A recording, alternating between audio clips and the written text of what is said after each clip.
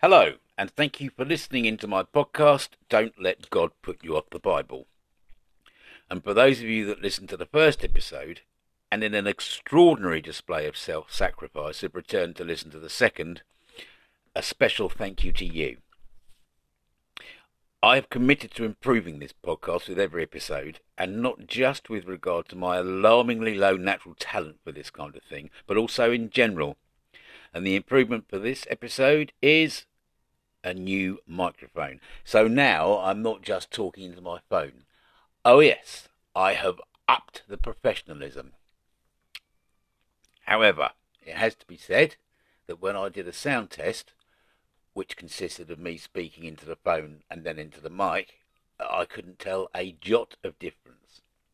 But then again, what do I know?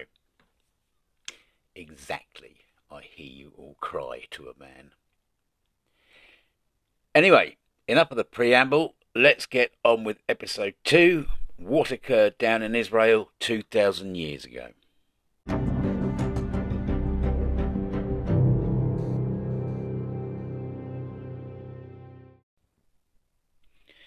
Something happened in Israel 2,000 years ago that was so fundamental, so in tune with the changing world of the time, that it went on to be responsible for the crystallization of a body of scripture that will be the foundation stone for Western civilization, and that is no exaggeration. We all know the body of scripture that was produced, and we know it as the Bible. But as to what happened, what set the ball rolling for what eventually would become the most followed religion in the world, well, that's an extraordinarily difficult thing to identify. It's difficult because the documents we have that give accounts of the relevant period were written decades after the events, and almost certainly not by eyewitnesses. The earliest documents we have are the letters of Paul, and they are from around the 50s, a couple of decades after the crucifixion of Jesus. Paul never met Jesus, and reading his letters he knew very little about him, and he mentions only one or two events that later went on to be documented in the Gospels. The Gospels themselves seem to have been written from the 70s onwards, probably by people who lived overseas from Israel and who were working from word of mouth or documents that required translation. So no, we don't have reliable source material that we can take the truth of as read and take it to the bank. We have to be far more discerning with what we take as accurate reportage and what we take as legend, artistic license and political spin. So how can we hope to make any attempt to uncover what really went on in first century Israel that gave birth to the religion that would sweep the world with such mixed consequences? The first thing we have to do is look at the events leading up to and following the time period we are interested in order to get a feel for the historical context of the time. What was important to the people at the time? What was the political landscape? And who were the key figures or groups? Coming up to the dawn of the first century, Israel was firmly under the control of the Romans. They had installed their own king, Herod the Great, and they had a firm control over the priesthood of the temple. In fact, the leading Jewish sects of the time, the Sadducees and Pharisees, had adopted a kind of accommodationist posture towards their Roman overlords. What power and influence they still had, they had it courtesy of the Romans, so they were keen not to rock the boat in any way. They even went as far as to make temple sacrifices on behalf of the emperor to keep the wheels greased. In opposition to this kind of accommodationist attitude were the more fundamental, strict members of the temple priesthood, who felt that sacrifice on behalf of the Roman emperor and similar activities was a pollution of the temple. Some of these priests probably went on to split from their party and form one of the plethora of small cults that grew up standing in direct opposition to the official accommodationist position. Also standing in opposition, in general, was the man on the street. He had issues with the accepting position of the priesthood because it appeared to give an indirect nod of approval to the heavy tax burden that was imposed on them by the Romans. Any rebel that rose up from the crowd to lead a revolt generally became popular amongst the people who, as tends to happen in these kind of situations, would take a nationalistic stance. And, again in general, these rebels were vilified by the priests because if there was one thing the Romans would not tolerate, it was individuals causing unrest. And the reason why? Because disruption to the peace tended to mean disruption to the collection of taxes, and that was a serious business. Essentially, the governor or prefect of Judea had two jobs: keep the peace and get the taxes collected. It didn't really matter how that was done, as long as it was. So if troublemakers came along, it upset the Romans, and if the Romans were upset, that worried the temple hierarchy. The truth is that small cults have been splintering off from the temple establishment right from the later 2nd century BC through to the 1st century AD. Originally, the Pharisees could have been just such a group, being as their name seems to be derived from the Hebrew word for to separate. However, bear in mind the Pharisees and the Sadducees of the 1st and 2nd centuries BC bore little resemblance to the Sadducees of the New Testament. By then, they had very much become the temple establishment, and the status quo suited them just fine. Keep in mind, all these groups were Jewish, and there was no such thing termed Christianity at the time. A majority of these splinter groups had a unifying belief of messianism. That is, that the world had been taken over by evil forces, but God was going to send a Messiah to do battle with evil and then restore his own kingdom to earth. You see, the Jewish people had spent centuries being scolded by prophets for not living the way God wished. Each time a new empire dawned and decided to invade Israel and Judea, the prophets would roll their eyes and tell the people it was their own fault. Again! You've been doing that idol worship thing again, haven't you? So God was going to punish them by calling in another nation to round them up and carry them off until they had sorted themselves out. And then, and only then, would God's compassion return, and he would once again return his people to their homeland. But after a while, which turned out to be a few centuries as it happened, the people got a little sick of constantly being told they had got it all wrong again and again. And this put the job of being a prophet in a precarious situation. If they used the traditional line of "we're being invaded again because of you, because of your wretched pagan behaviour," they ran the risk of disaffecting their audience. But of course, the invasions were going to keep coming because that's the way it was in the Middle East in the Bronze Age and Iron Age. How could it be explained away?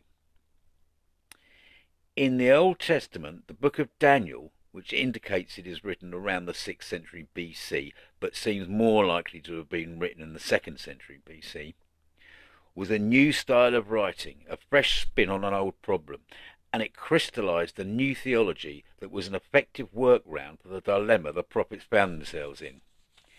It came to be called apocalyptic writing. Daniel has a vision of 4 beasts. Each one represents a king yet to come. The general consensus of opinion is the beasts represented the Babylonian, Persian, Greek and Roman empires, each one destroying the previous beast. And then, in the final vision, he says, "In my vision at night I looked, and there before me was one like the Son of Man, coming with the clouds of heaven. He approached the Ancient of Days, God, and was led into his presence. He was given authority, glory, and sovereign power. All nations and people of every language worshipped him. His dominion is an everlasting dominion that will not pass away, and his kingdom is one that will never be destroyed." So, in a nutshell, the general message was this. The world had been taken over by evil powers, parenthetically the various empires that kept gate-crashing the Holy Land, and each beast, empire, that arose would destroy the previous beast and be even more evil than anything before. This would happen repeatedly until God finally sends down his Messiah, that is, one like the Son of Man, who would do battle with the final beast, slay it, and then establish God's kingdom on earth. And this one, the empire of God, would last forever. Gone would be the time of invading forces, because only good would exist. This solved things nicely for the prophets. Constantly being trodden on wasn't the fault of the people of Israel and Judea. It was just the fact that evil had taken over the world. So just stick tight, keep your faith, and God will come to rescue the world from the clutches of evil. This theology really laid the foundation for the belief in an expected Messiah, a final apocalyptic battle between the forces of good and evil, and the triumph of good, preparing the stage for God to come and set up what would be the final perfect kingdom here on earth. By the turn of the 1st century, the expectation had become, as they say, almost palpable. The oppressive Romans were taxing people heavily. The royalty of the country had been handpicked by the Romans. The governors sent in to take charge of Judea were to get progressively more antagonistic to the people as time went on, and the priesthood seemed to be colluding with this cushy little setup. A Messiah-led revolution seemed to be the only way the people were ever going to get free from such a stranglehold. Would-be messiahs began to appear, attracting large bands of followers with the promise of an overthrow of the Romans or freedom in some way. Some of these were quite extreme and prepared to do anything it took to oust the present temple hierarchy because of the way they had, in their eyes, polluted the temple, which was, of course, the very epicenter of the Jewish religion. It was God's home. It's worth mentioning at this point that the community at Qumran that was responsible for writing the Dead Sea Scrolls felt exactly the same way about the temple priesthood, and they had been around since the 2nd century BC. They had even written a scroll describing exactly how the battle between good and evil would finally play out, going right down into battleground detail. So the expectation of a Messiah had been fermenting for quite some period, and by the time we get to the period we're interested in, the lid was most definitely starting to blow. So by the time of King Herod the Great's death in around 4 BC, this new type of leadership had started to incubate characters ready for the fight. Later, Josephus would go on to call them zealots, but initially they were probably what he referred to as the fourth philosophy, a people who had an inviolable attachment to freedom, he says, and would not let any rule over them. Unlikely the most extreme group would later emerge the Sicarii, so called after the short curved dagger they would conceal under their robes as they prowled the streets and markets, eavesdropping on conversations, ready to discreetly plunge their weapons into an unsuspecting victim heard voicing opinions that did not agree with theirs. And then they would melt into the crowd and join in with the general astonishment at the unfolding drama. Sounds familiar. So generally speaking, by this time you could divide individual groups into two camps, those that were accepting of the Herodians and the Romans, and those that were not. And those that were not had a strong vein of messianism at their core. This could be described as the Palestinian Messianic movement, and it is from this that messiahs of the time, including Jesus, could well have emerged from. Any evidence for this, I hear you thinking? Well, who do all the Gospels have as a close buddy of Jesus? John the Baptist. And he was most definitely anti-Pharisees and Sadducees and Herodian. And his main message is that there is a greater one than he yet to come. In Matthew, he warns the Pharisees and the Sadducees that any tree that does not bear fruit will be cut down and thrown into the fire. Now, that's a messianic message, if ever there was one. And who baptizes Jesus? John. And by the way, this is quite an interesting example of how we can work out what is probably legend and what is not in the New Testament. The writers of the Gospel evince some embarrassment about the fact that John, a lowly human, actually baptizes Jesus, by then believed to be the Son of God. There is an awkward conversation between John and Jesus that tries to smooth over this strange anomaly. But if it really didn't fit that well with the message of the Gospels, then why not simply say nothing about it? It is probably because it was so well known that it actually happened. It had been an event included in the verbal communication of the Jesus story right from the start, so it couldn't very well be left out of an account of the life and times of Jesus, because everybody knew it happened. It is likely to be based on a true event because it does not fit with the general message of the Gospels, and yet there it is. Well, what about when Jesus says, "Give to God what is God's and to Caesar what is Caesar's"? Doesn't that show him as accepting of Roman rule, which doesn't exactly fit with the picture of Jesus being a hardline messianist? Well, this is an example in reverse of the logic behind the John the Baptist story. With regard to the general thrust of the Gospels, this is exactly what you would expect Jesus to say. Remember, when the Gospels were being written, the Romans had destroyed the Jewish temple and were not in the mood for dealing with any more troublemakers. The Christians were engaged in a war of words with the Jews and the Judeo-Christians, who were thought to have adopted a middle ground between Jews and Christians, i.e. Jesus was a Messiah, but he was not the Son of God. But anyway, the Christians were dead set on proving that they were the inheritors of the Old Testament promises. They trawled the scriptures for what could be interpreted as direct prophecies of the coming of Jesus. The Old Testament was their scripture because it foretold of their Messiah. If they could convince the Romans of this and stay on side with them, then it would make life a lot easier for them. This is because if you could prove that your beliefs, your religion had ancestry and had an ancient provenance, then the Romans tended to give certain allowances for your behaviour and not impose on you certain things that everyone else was expected to do. You gained certain rights.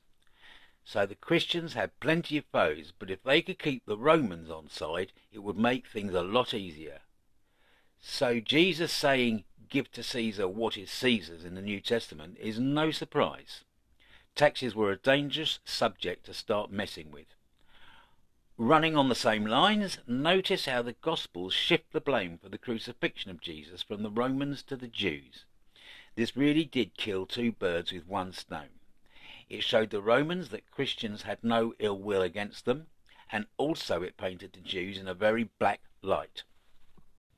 So we always have to bear in mind that the Gospel writers, writing after the destruction of the temple, had an agenda. And that agenda was to survive, and to survive they needed to show the Romans that they were no threat. As soon as the temple had been destroyed, it was over for the Pharisees and Sadducees in their present incarnation, and so too anything to do with traditional Judaism. Post-war, the Romans actually set up a particularly compliant Jewish priest in a synagogue who would go on to develop Rabbinic Judaism, which had all the messianic and apocalyptic tendencies amputated, leaving a non-threatening, compliant religion. This was all the Romans were prepared to tolerate. Now, here's the key point.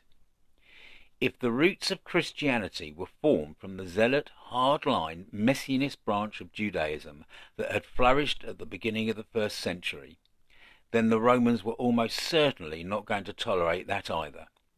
If the new cult was to survive, it would have to change, and it would have to change fast. So, here's the timeline to make it clearer. From the anti-establishment factions of Judaism, people like John the Baptist start appearing. Jesus, a charismatic preacher and ethical teacher, comes to prominence, and some Jews come to believe he is the expected Messiah. When he brings his brand of Judaism directly to Jerusalem and the temple, Pilate is in no mood for yet another agitator to start whipping up the crowds into rebel action. So he has him summarily crucified. And that should have been that, as with all other would-be messiahs of the time. But there was a sting in this particular Messiah story.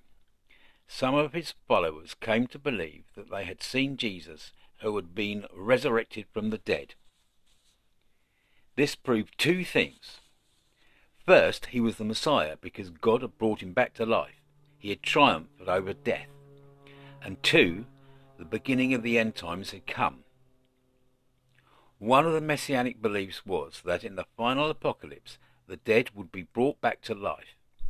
You were not going to be able to live a sinful, evil life and get away with it before Judgment Day by simply dying. No, you were going to be brought back to life and made to answer for your sins, or conversely rewarded for your virtues. And this was it. This was the beginning of the raising of the dead. Jesus was the first fruits. The end times were really coming. You can see why the reported resurrection of a Messiah figure would have so galvanized his followers and given the movement such huge momentum. So here we have the original core believers and apostles energized and anticipating an imminent revolution. From Josephus and other early writers, it seems certain that after Jesus left the scene, in whichever way we choose to believe, this core group came to be led by James, the brother of Jesus. In my first podcast, I gave a very brief case for the existence of James as a real brother of Jesus. I may do a later podcast concentrating on this subject, but for now I will state that, again, Josephus and other early writers make the leadership of what came to be called the Jerusalem Assembly by James almost certainly beyond the doubt of any unbiased mind. So there we have it. The original group of apostles, accompanied by a growing group of believers, led by a man so respected it seems he is known as James the Just or James the Righteous. They were a cutting that had been taken from an apocalyptic, anti-Roman, anti-Herodian and most certainly Jewish cult or cults. Keep an eye on this original group and note they remain in Palestine. Enter Paul. Now, remember, Paul's genuine letters are the only real primary source we have to glean any clues as to what was really going on a little time on from the crucifixion.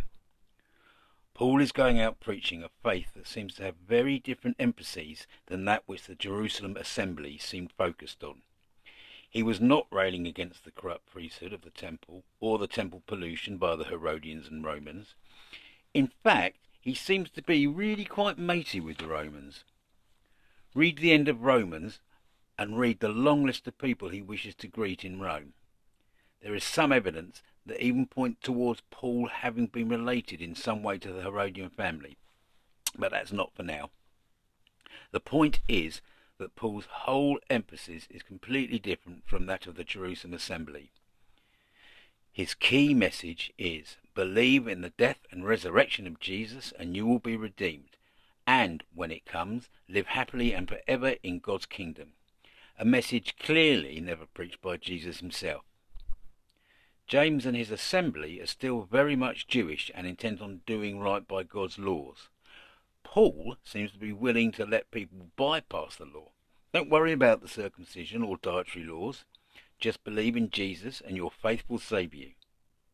In 1 Corinthians 19-20, he says, and I paraphrase here, I am a Jew to the Jews, a Gentile to the Gentiles, I am weak to the weak, anything to win people over so they may be saved. The Jerusalem Assembly was a splinter group from the traditional temple establishment, but still thoroughly Jewish. Paul adopts their original leader, but transforms much of his message into one that is easy to practice and appealing to many. Christianity, as we know it today, is beginning to be formed. Paul did eventually go to Rome under a kind of loose house arrest, but it really is impossible to tell what influence he had on the Christian groups already established there. We know they were already established because in Paul's letter to them it makes that point quite clear. They probably weren't called Christians then, but it's a convenient term for understanding purposes. And, of course, it would eventually be the Roman Church that would go on to cement the Christian creeds and doctrines still read out to congregations today. So there seems to have been a series of events all contributing but none solely responsible for the development of Christianity. In the last section of this podcast, I'm going to invite you into the After the podcast bar, where we can share a drink and slot the pieces of the puzzle we have looked at together to show the real picture. So go charge your glass and I'll see you on the other side of the incidental music. Cheers.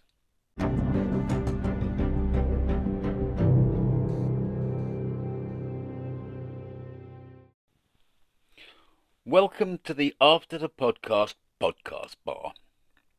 And I have here a rather nice crystal cut glass holding a generous splash of Johnnie Walker Black Label whiskey.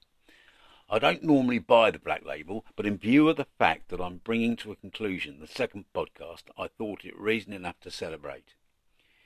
You see, I originally envisioned these podcasts as me sat there in a rather sophisticated way, glass of whiskey in one hand, smoking jacket on, relaying pearls of wisdom. But what it's actually turned out to be is a Herculean effort, consisting mainly of me staring at the computer, crying tears of blood. The challenge is that I'm appealing to an audience who, while not having an extensive knowledge of the Bible, have an interest in the history and mysteries of the Bible, not particularly the religion.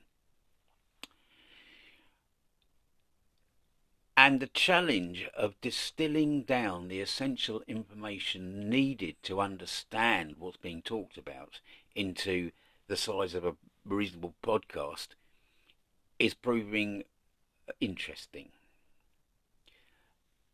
However, enough of me and my woes. Let's get back to it.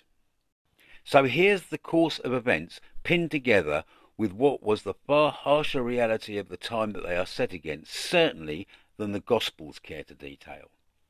And before I go on, I know I sometimes repeat things, but it is important for me to consolidate in your mind that the timeline of the Scriptures does a big loop back on itself. What I mean by that is, by the time the Gospels are written, supposedly at the time of Jesus, there had actually been 35 to 40 years of further events that had happened, and these were playing heavily on what went into them. We are getting the story of Jesus from a group of people who had developed a religion that, by the time of writing, was totally different from anything Jesus himself preached, because of world events. If you have grasped this already, I apologise, but for anyone still pondering this, I'm trying to explain things in different ways in order to give you several reference points to the same facts, so to speak. So we are at the turn of the 1st century, expectation of something happening, some kind of divine intervention to overthrow the corrupt, compliant, ruling priesthood of the temple is bubbling over. A new kind of leadership emerges, messianic and rebellious. Charismatic preachers spring up promising freedom from the yoke of Roman and Herodian rule. John the Baptist is one of these angry young men. Jesus and his brothers adopt this apocalyptic messianic message and begin to preach that final violent battle between good and evil. It's imminent, and the old temple will be torn asunder, and God's own everlasting temple will be set in its place. Jesus seems to emerge as a particularly strong figurehead in this new philosophy, as Josephus appears to call it. He comes to town, that is Jerusalem, at Passover, a particularly volatile time, and one that the Romans are acutely aware can spark herd violence and panic should anything set the Jews off. His behaviour becomes increasingly worrying to the point where he may have even been overheard predicting the destruction of the temple. Mark 13:2. The Roman prefect, unsurprisingly, decides he needs to be dealt with, and, by the way, it was well within the power of the prefect to have someone dispatched at the drop of a thumb. Criminal law was quite loose. Decisions of punishment could be made on the spot, and there was no appeal process, as so long as it didn't cause too much trouble, do what you need to do. Anything to keep the rule of peace and the taxes rolling in.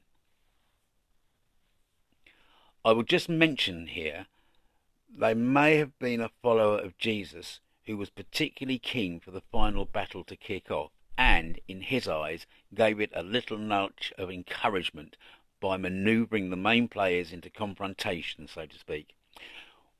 We have come to know this character as Judas Iscariot. Iscariot could be a scrambling of Sicarii, and if he was known as Judas Sicarii, then he certainly would have been all out for a fight. He probably didn't betray Jesus in the way that has come down to us, but very well could have acted in a way that brought forward the confrontation that he thought was coming anyway. He was impatient. Let's get on with it, Jesus. Let's do it. But the story behind Judas Iscariot is another whole different story that we can't get into now. Can we? Can we get into that now? No, we can't get into that now.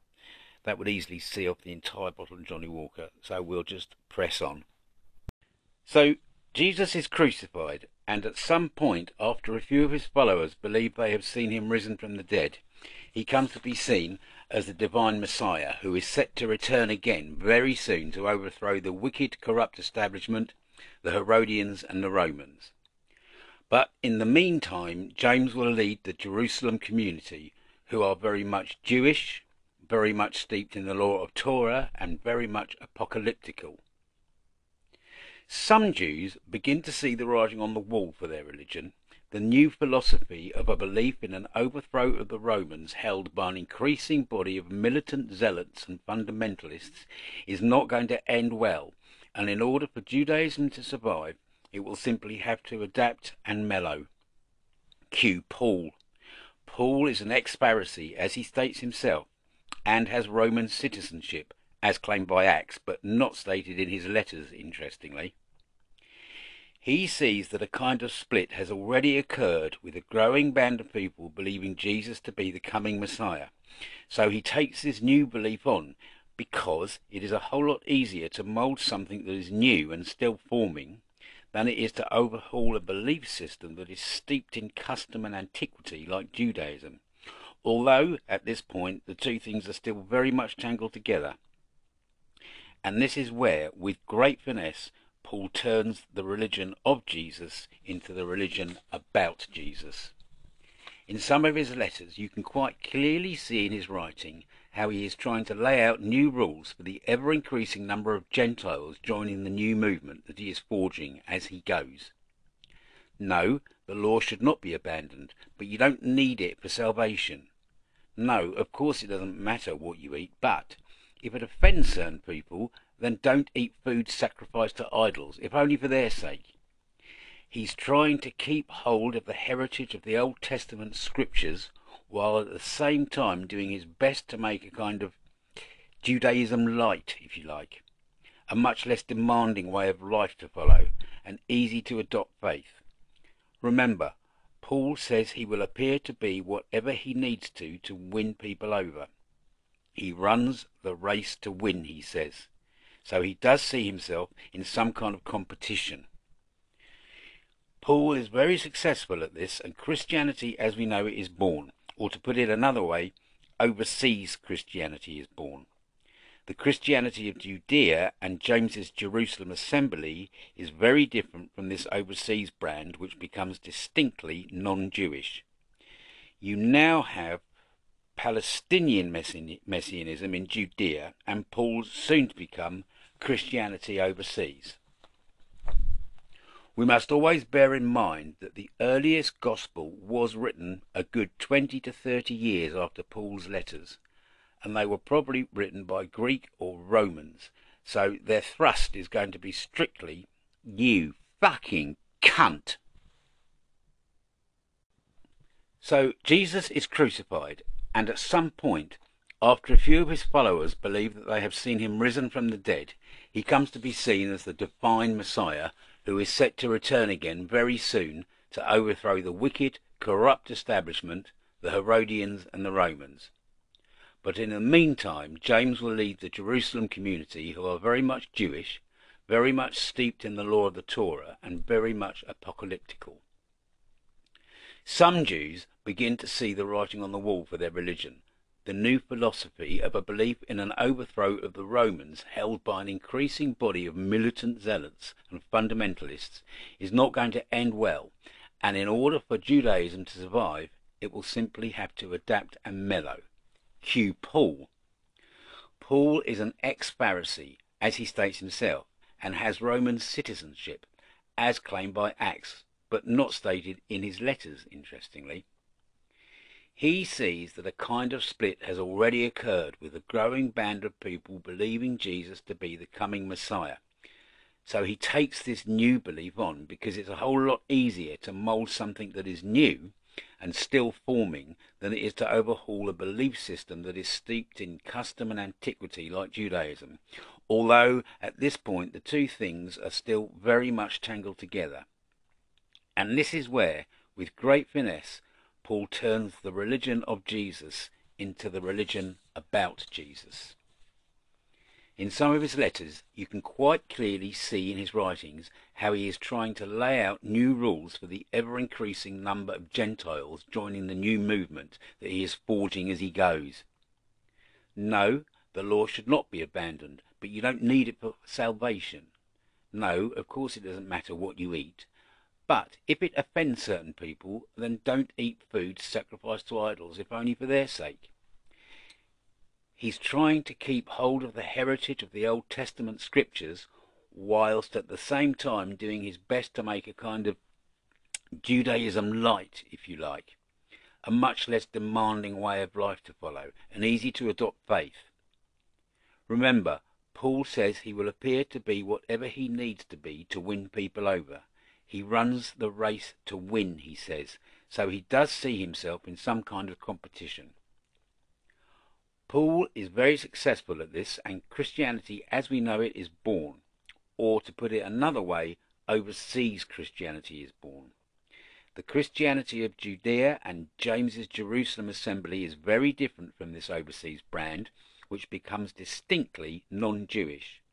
You now have Palestinian Messianism in Judea and Paul's soon-to-become Christianity overseas. We must always bear in mind that the earliest Gospels were written years after Paul's letters, and they were probably written by Greeks or Romans, so their thrust is going to be strictly, as I have called it, overseas Christianity. The Gospel writers are writing after the split and transformation, and that is why they are presenting a far more peace-loving, Roman-friendly picture of Jesus. Going on from here, when the Romans had finally taken all the trouble they were going to take from the rebellious Jews, they set a siege on Jerusalem, killed thousands, and destroyed the temple.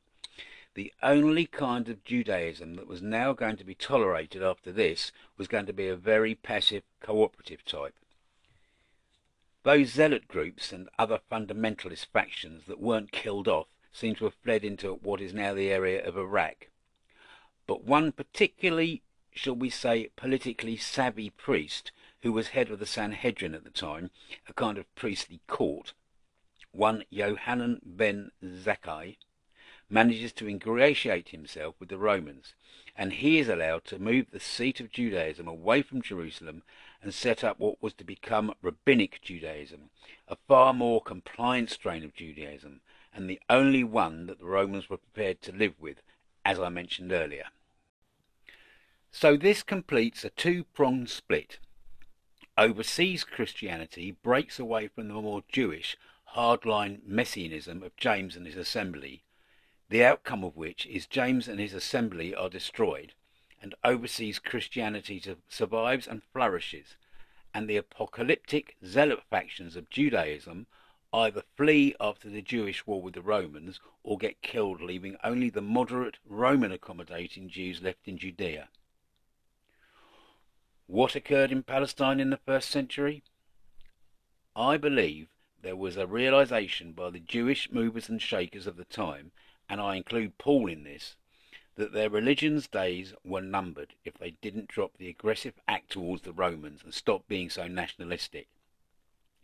There were a number of fractures, and these being represented by different groups, and when the Jewish war finally comes, only two groups survive: Rabbinic Judaism and overseas Christianity, both very watered down, more passive versions of their original forms.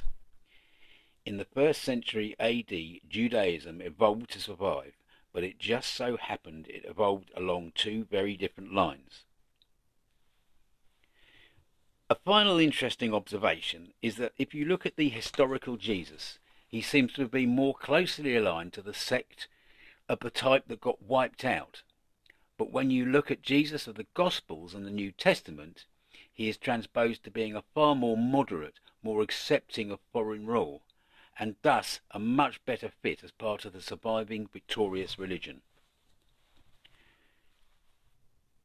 here I'd just like to make it clear that this is not my independent thinking, but a kind of weaving together of various different strains of thought from various scholars. I have simplified many of the situations discussed to make the ideas digestible to intelligent but casual listeners. But you know, so much of world history was forged in the twisting of huge ironies. I really am inclined to believe that the historical Jesus that has come to stand for peace and acceptance of all is actually a mirror image of the historical figure. So, I'd like to thank you for selecting to spend some of your time listening to me lurching almost incoherently through a subject that demands coherency. Again, if you are one of those who listened to my first podcast and have returned, a special thank you to you. And in general, to everyone, if you have any particular area of the Bible you are curious to take a look at, just let me know. I may well set about strangling it with my bare tongue for you. How about that for an offer you can't refuse? Anyway, until next time, cheers and do take care.